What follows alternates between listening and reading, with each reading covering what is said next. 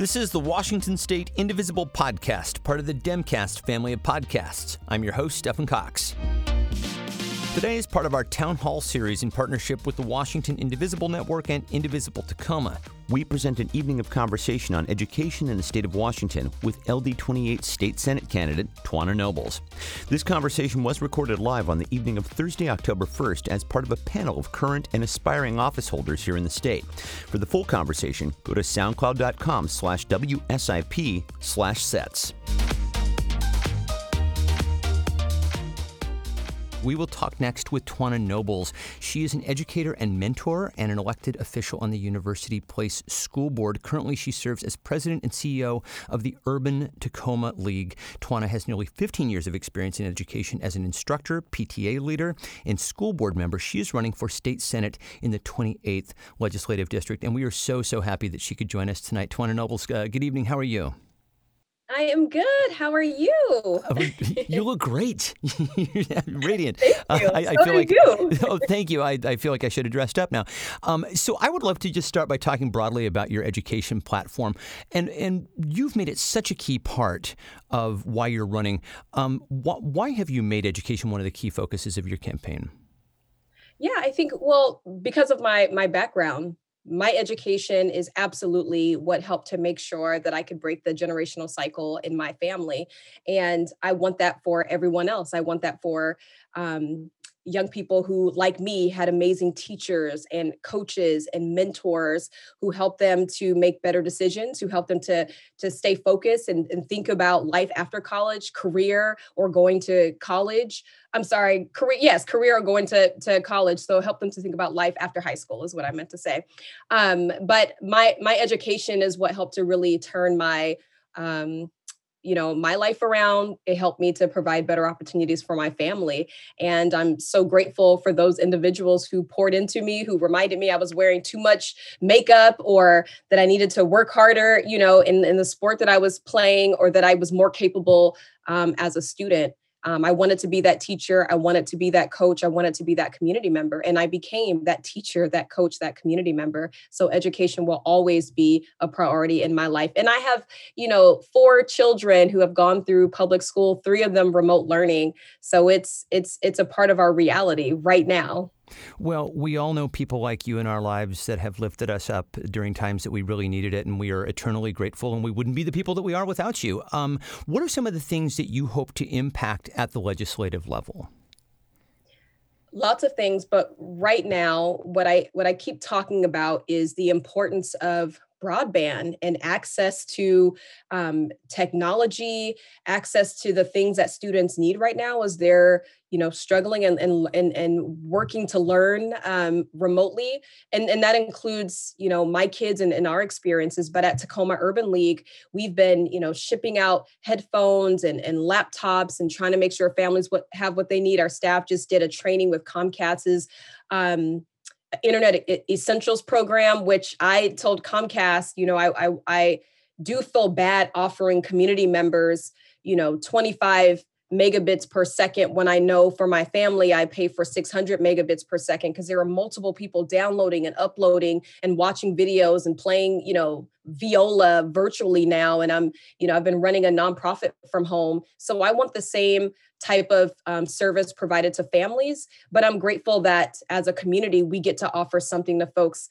Graduate Tacoma is paying for broadband services, and Tacoma Urban League is partnering with Comcast to do the same. So as a state senator, I want to make sure we continue to help families to transition to remote learning, to be prepared for in-person learning when it is time, to do that safely. I want to advocate for the funding that it's going to cost to keep kids safe, right? To retrofit, to disinfect, to make sure we have adequate curriculum. And as we talk about racial justice and anti-racism, to also make sure we have what it takes to focus on curriculum changes and recruiting and retaining additional teachers of color. So there are lots of things things, but more immediately, the impacts of COVID-19 on our students and families. And, speaking of which, as I mentioned earlier, Pierce County has moved from high risk to moderate risk by the health department, and many schools are very rapidly moving to reopen, including in Tacoma. And I'm wondering, a number of viewers have asked about this. What are your thoughts on the decision to reopen schools in Pierce County? Well, what we know is students are going to learn best in person, right?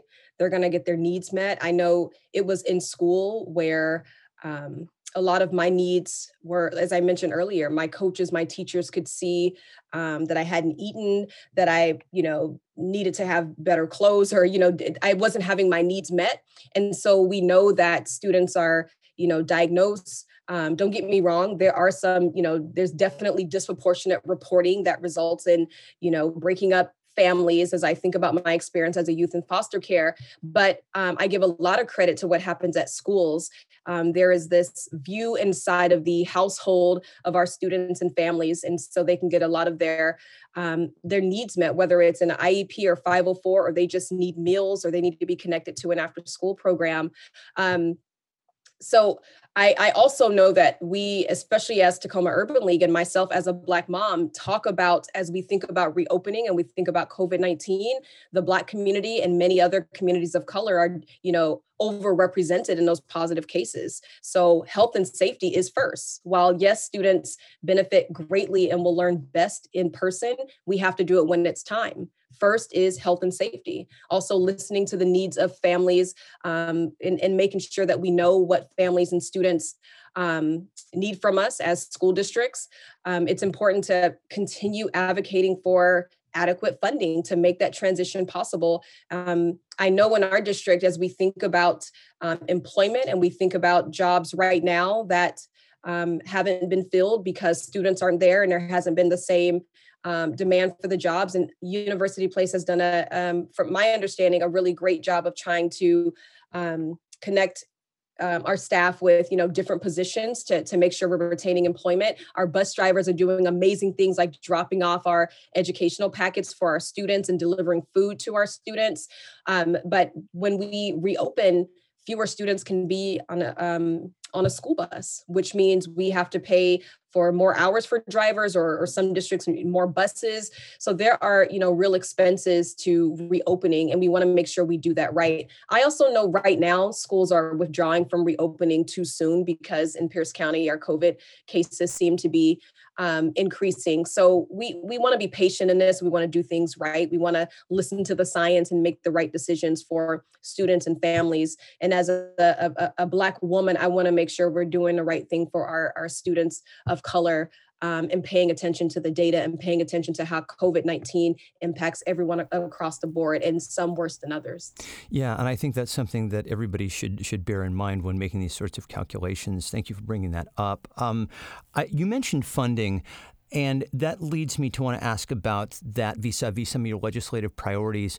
The Economic and Revenue Forecast Council, the ERFC, had previously projected that we were going to have about an $8 billion budget shortfall. Mari Levitt, she mentioned this earlier. This week, they cut that projection in half. It really caught everybody by surprise. And I will ask you to speculate here, but I'm wondering how you hope the new budget projection changes what may be possible in next year's session on things like education. Yeah, well, I absolutely hope that we are not going to be cutting critical funding.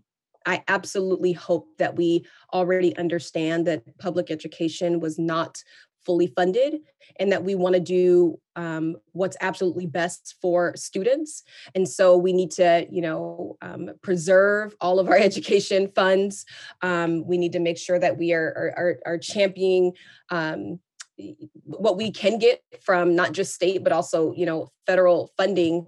And it will take, the right representatives, the right senators in Olympia to do, to make those decisions. And I know yesterday we were talking about mental health. Mari was there. I mean, we need to make sure that we have mental health resources for students, that we have socio-emotional resources for students in our schools.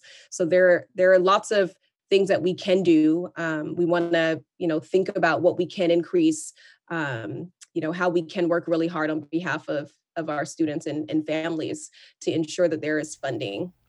I want to give you the opportunity to talk about how your vision here differs in terms of education from that of your opponents. Well,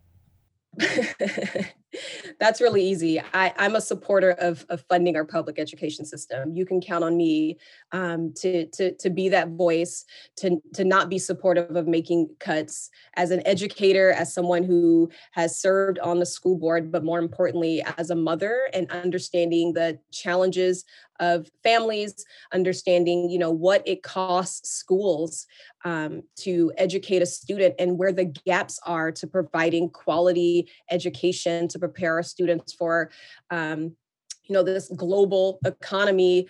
We need someone.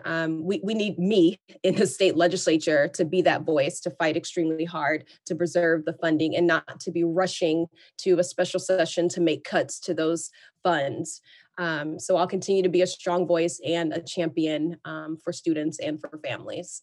And I want to make sure that we have productive conversations about progressive revenue and understand that we can adequately fund even mental health resources in our schools. So, lots of ways that we differ, but one, I will be supportive of public education and the funding that is necessary to teach our students and to care for our students.